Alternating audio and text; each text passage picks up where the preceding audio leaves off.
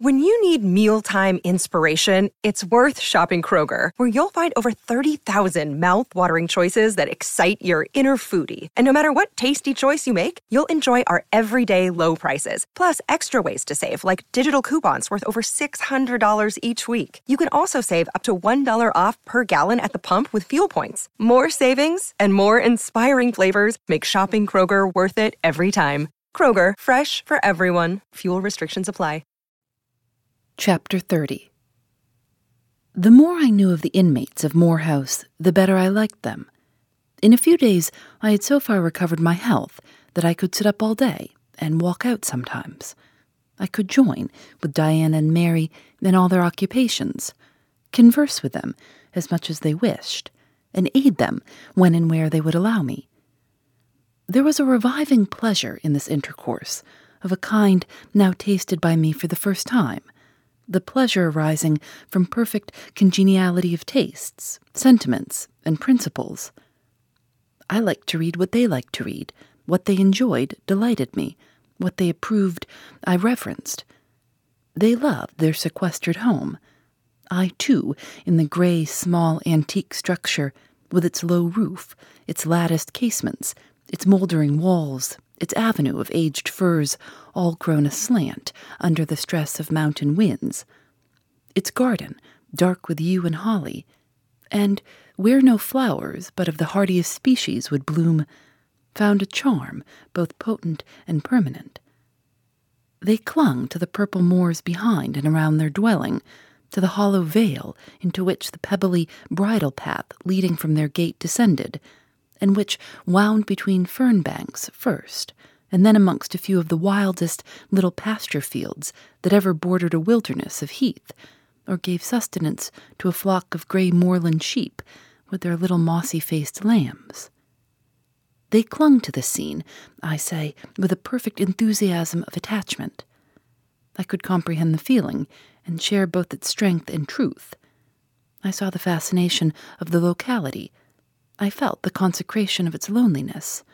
My eye feasted on the outline of swell and sweep, on the wild colouring communicated to ridge and dell by moss, by heath-bell, by flower-sprinkled turf, by brilliant bracken and mellow granite crag. These details were just to me what they were to them, so many pure and sweet sources of pleasure. The strong blast and the soft breeze, the rough and the halcyon day, the hours of sunrise and sunset, the moonlight and the clouded night, developed for me in these regions the same attraction as for them, wound round my faculties the same spell that entranced theirs. Indoors we agreed equally well. They were both more accomplished and better read than I was, but with eagerness I followed in the path of knowledge they had trodden before me. I devoured the books they lent me. Then it was full satisfaction to discuss with them in the evening what I had perused during the day. Thought fitted thought, opinion met opinion. We coincided, in short, perfectly.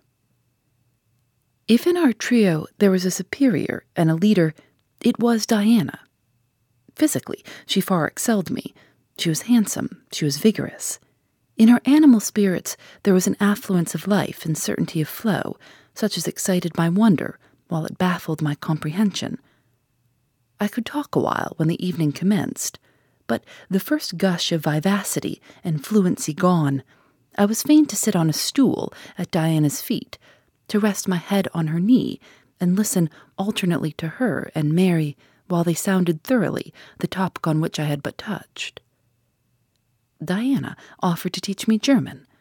I liked to learn of her. I saw the part of instructress pleased and suited her. That of scholar pleased and suited me no less. Our natures dovetailed. Mutual affection of the strongest kind was the result. They discovered I could draw. Their pencils and color boxes were immediately at my service. My skill, greater in this one point than theirs, surprised and charmed them. Mary would sit and watch me by the hour together. Then she would take lessons, and a docile, intelligent, assiduous pupil she made. Thus occupied and mutually entertained, days passed like hours, and weeks like days. As to Mr. St. John, the intimacy which had arisen so naturally and rapidly between me and his sisters did not extend to him. One reason of the distance he had observed between us was that he was comparatively seldom at home. A large proportion of his time appeared devoted to visiting the sick and poor among the scattered population of his parish. No weather seemed to hinder him in these pastoral excursions. Rain or fair, he would, when his hours of morning study were over, take his hat, and followed by his father's old pointer, Carlo, go out on his mission of love or duty. I scarcely know in which light he regarded it. Sometimes, when the day was very unfavorable, his sisters would expostulate. He would then say, with a peculiar smile, more solemn than cheerful, "And if I let a gust of wind or a sprinkling of rain turn me aside from these easy tasks, what preparation would such sloth be for the future I propose to myself?"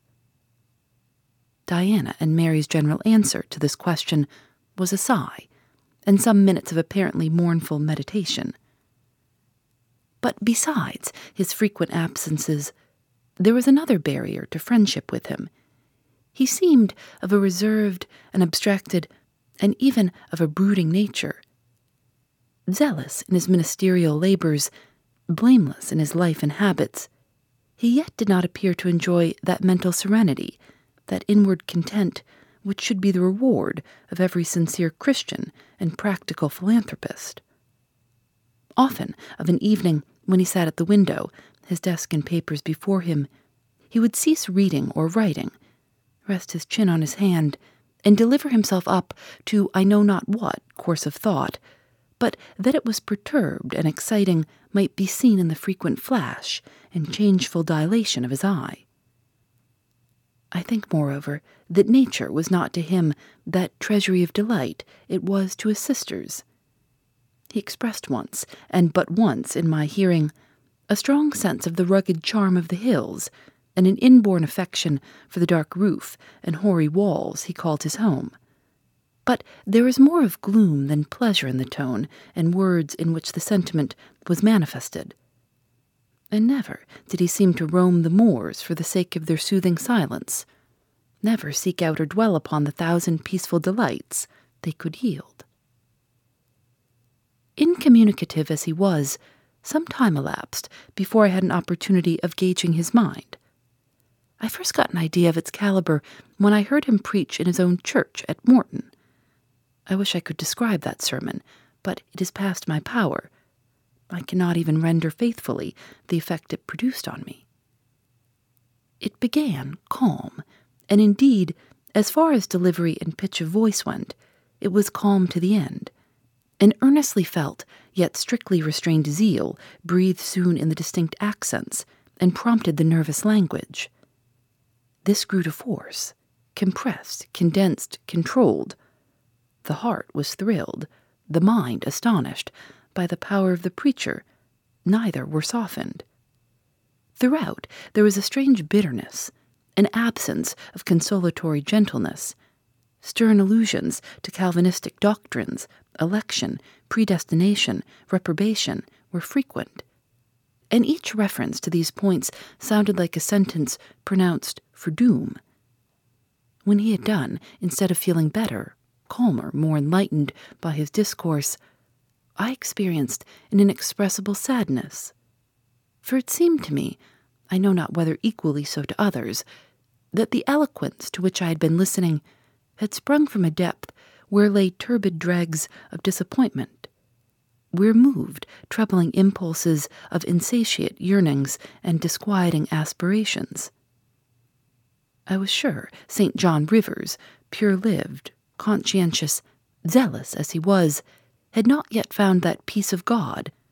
He had no more found it, I thought, than had I with my concealed and racking regrets for my broken idol and lost Elysium, regrets to which I have latterly avoided referring, but which possessed me and tyrannized over me ruthlessly. Meantime, a month was gone.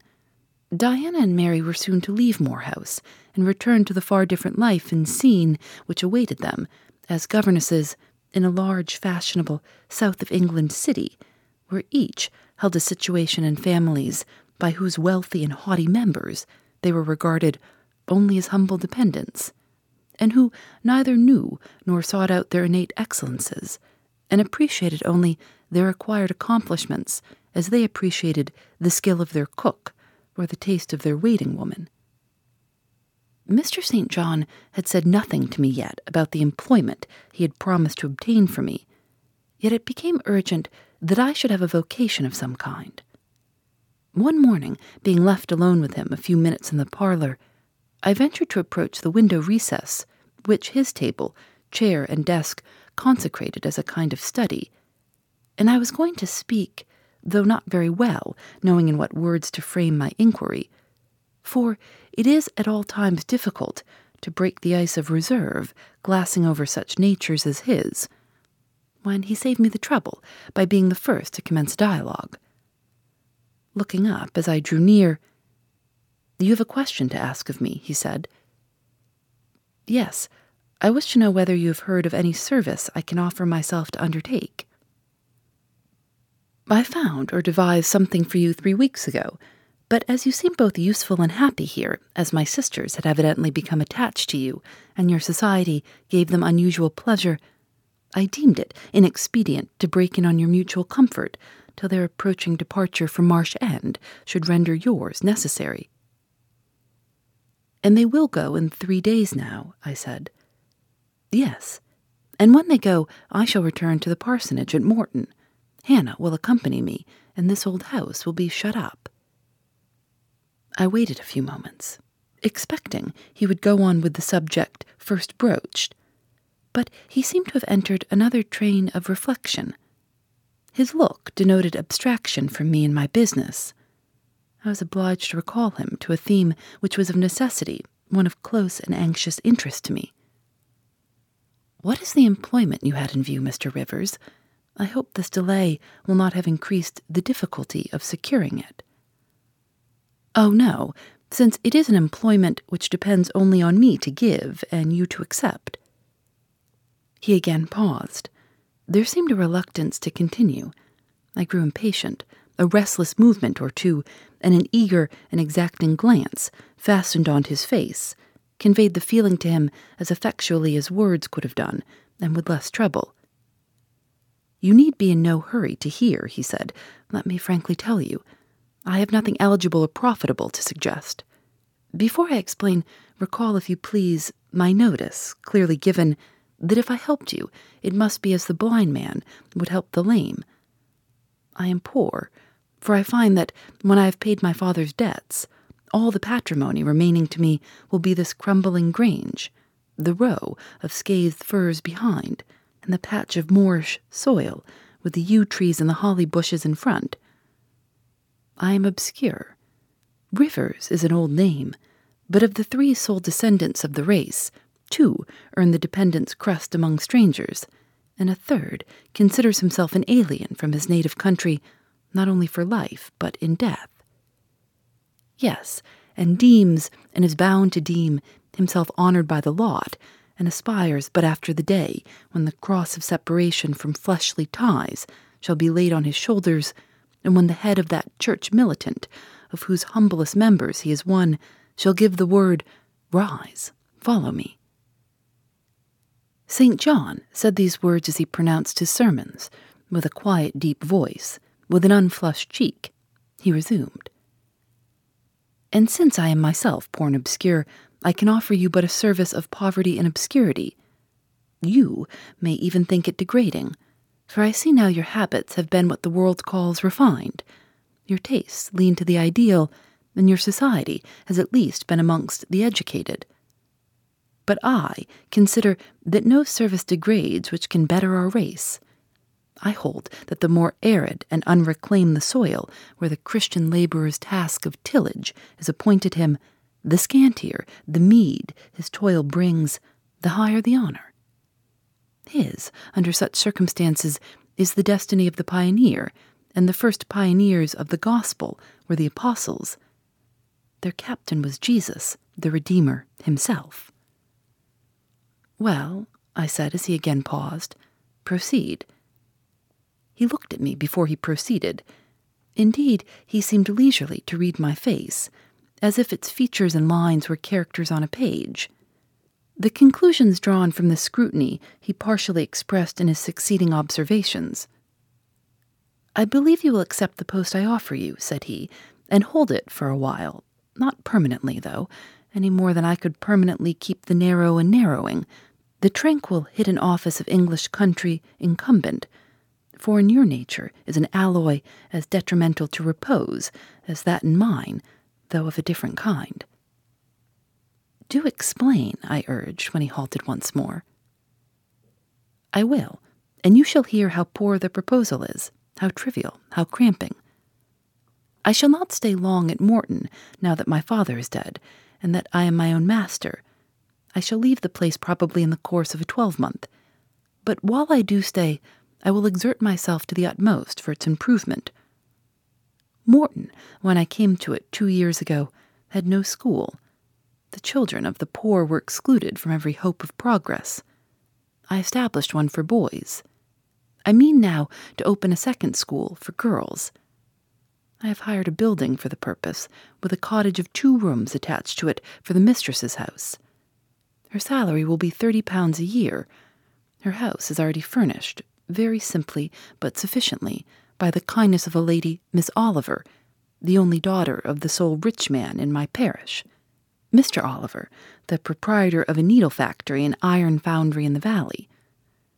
The same lady pays for the education and clothing of an orphan from the workhouse, on condition that she shall aid the mistress in such menial offices connected with her own house, and the school, as her occupation of teaching will prevent her having time to discharge in person. Will you be this mistress?" He put the question rather hurriedly. He seemed half to expect an indignant, or at least a disdainful rejection of the offer. Not knowing all my thoughts and feelings, though guessing some, he could not tell in what light the lot would appear to me. In truth, it was humble. But then it was sheltered, and I wanted a safe asylum. It was plodding, but then, compared with that of a governess in a rich house, it was independent. And the fear of servitude with strangers entered my soul like iron. It was not ignoble, not unworthy, not mentally degrading. I made my decision. "I thank you for the proposal, Mr. Rivers, and I accept it with all my heart." "But you comprehend me," he said. "It is a village school. Your scholars will be only poor girls, cottagers' children, at the best, farmers' daughters. Knitting, sewing, reading, writing, ciphering will be all you will have to teach. What will you do with your accomplishment? What with the largest portion of your mind, sentiments, tastes? Save them till they are wanted. They will keep. You know what you undertake, then?" "I do." He now smiled, and not a bitter or a sad smile, but one well pleased and deeply gratified. "And when will you commence the exercise of your function?" "I will go to my house tomorrow and open the school, if you like, next week." "Very well, so be it." He rose and walked through the room. Standing still, he again looked at me. He shook his head. "What do you disapprove of, Mr. Rivers?" I asked. "You will not stay at Morton long. No, no." "Why? What is your reason for saying so?" "I read it in your eye. It is not of that description which promises the maintenance of an even tenor in life." "I am not ambitious." He started at the word ambitious. He repeated, "No. What made you think of ambition? Who is ambitious? I know I am, but how did you find it out?" "I was speaking of myself." "Well, if you are not ambitious, you are—" He paused. "What?" "I was going to say impassioned, but perhaps you would have misunderstood the word and been displeased. I mean that human affections and sympathies have a most powerful hold on you. I am sure you cannot long be content to pass your leisure in solitude, and to devote your working hours to a monotonous labor wholly void of stimulus, any more than I can be content," he added, with emphasis, "to live here, buried in morass, pent in with mountains. My nature, that God gave me, contravened. My faculties, heaven bestowed, paralyzed, made useless. You hear now how I contradict myself. I, who preach contentment with a humble lot, and justified the vocation even of hewers of wood and drawers of water in God's service. I, his ordained minister, almost rave in my restlessness. Well, propensities and principles must be reconciled by some means. He left the room. In this brief hour I had learnt more of him than in the whole previous month, yet still he puzzled me. Diana and Mary Rivers became more sad and silent as the day approached for leaving their brother and their home. They both tried to appear as usual, but the sorrow they had to struggle against was one that could not be entirely conquered or concealed. Diana intimated that this would be a different parting from any they had ever yet known. It would probably, as far as St. John was concerned, be a parting for years. It might be a parting for life. He will sacrifice all to his long-framed resolves, she said, natural affection and feelings more potent still. St. John looks quiet, Jane, but he hides a fever in his vitals. You would think him gentle, but in some things he is inexorable as death. And the worst of it is, my conscience will hardly permit me to dissuade him from his severe decision. Certainly, I cannot for a moment blame him for it. It is right, noble, Christian, yet it breaks my heart. And the tears gushed to her fine eyes. Mary bent her head low over her work. We are now without father. We shall soon be without home and brother, she murmured.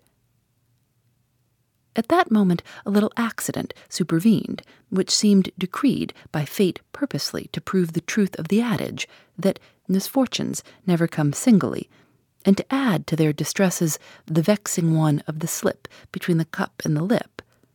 St. John passed the window reading a letter. He entered. "Our Uncle John is dead," said he. Both the sisters seemed struck, not shocked or appalled. The tidings appeared in their eyes rather momentous than afflicting. "Dead," repeated Diana. "Yes." She riveted a searching gaze on her brother's face. "And what then?" she demanded in a low voice. "What then? Die," he replied, maintaining a marble immobility of feature. "What then? Why, nothing. Read." He threw the letter into her lap. She glanced over it and handed it to Mary. Mary perused it in silence and returned it to her brother. All three looked at each other, and all three smiled, a dreary, pensive smile enough. "Amen, we can yet live," said Diana at last. "At any rate, it makes us no worse off than we were before," remarked Mary. "Only it forces rather strongly on the mind the picture of what might have been," said Mr. Rivers, "and contrasts it somewhat too vividly with what is." He folded the letter, locked it in his desk, and again went out. For some minutes no one spoke. Diana then turned to me. "Jane, you will wonder at us and our mysteries," she said, "and think us hard-hearted beings not to be more moved at the death of so near a relation as an uncle. But we have never seen him or known him. He was my mother's brother. My father and he quarreled long ago. It was by his advice that my father risked most of his property in the speculation that ruined him." Mutual recrimination passed between them. They parted in anger and were never reconciled. My uncle engaged afterwards in more prosperous undertakings. It appears he realized a fortune of £20,000. He was never married, and had no near kindred but ourselves and one other person, not more closely related than we. My father always cherished the idea that he would atone for his error by leaving his possessions to us. That letter informs us that he has bequeathed every penny to the other relation, with the exception of 30 guineas, to be divided between St. John, Diana, and Mary Rivers for the purchase of 3 mourning rings. He had a right, of course, to do as he pleased, and yet a momentary damp is cast on the spirits by the receipt of such news. Mary and I would have esteemed ourselves rich with £1,000 each, and to St. John such a sum would have been valuable, for the good it would have enabled him to do. This explanation given, the subject was dropped, and no further reference made to it by either Mr. Rivers or his sisters. The next day I left Marsh End for Morton. The day after, Diana and Mary quitted it. In a week, Mr. Rivers and Hannah repaired to the parsonage, and so the old Grange was abandoned. Phoebe Reads a Mystery is recorded in the studios of North Carolina Public Radio, WUNC.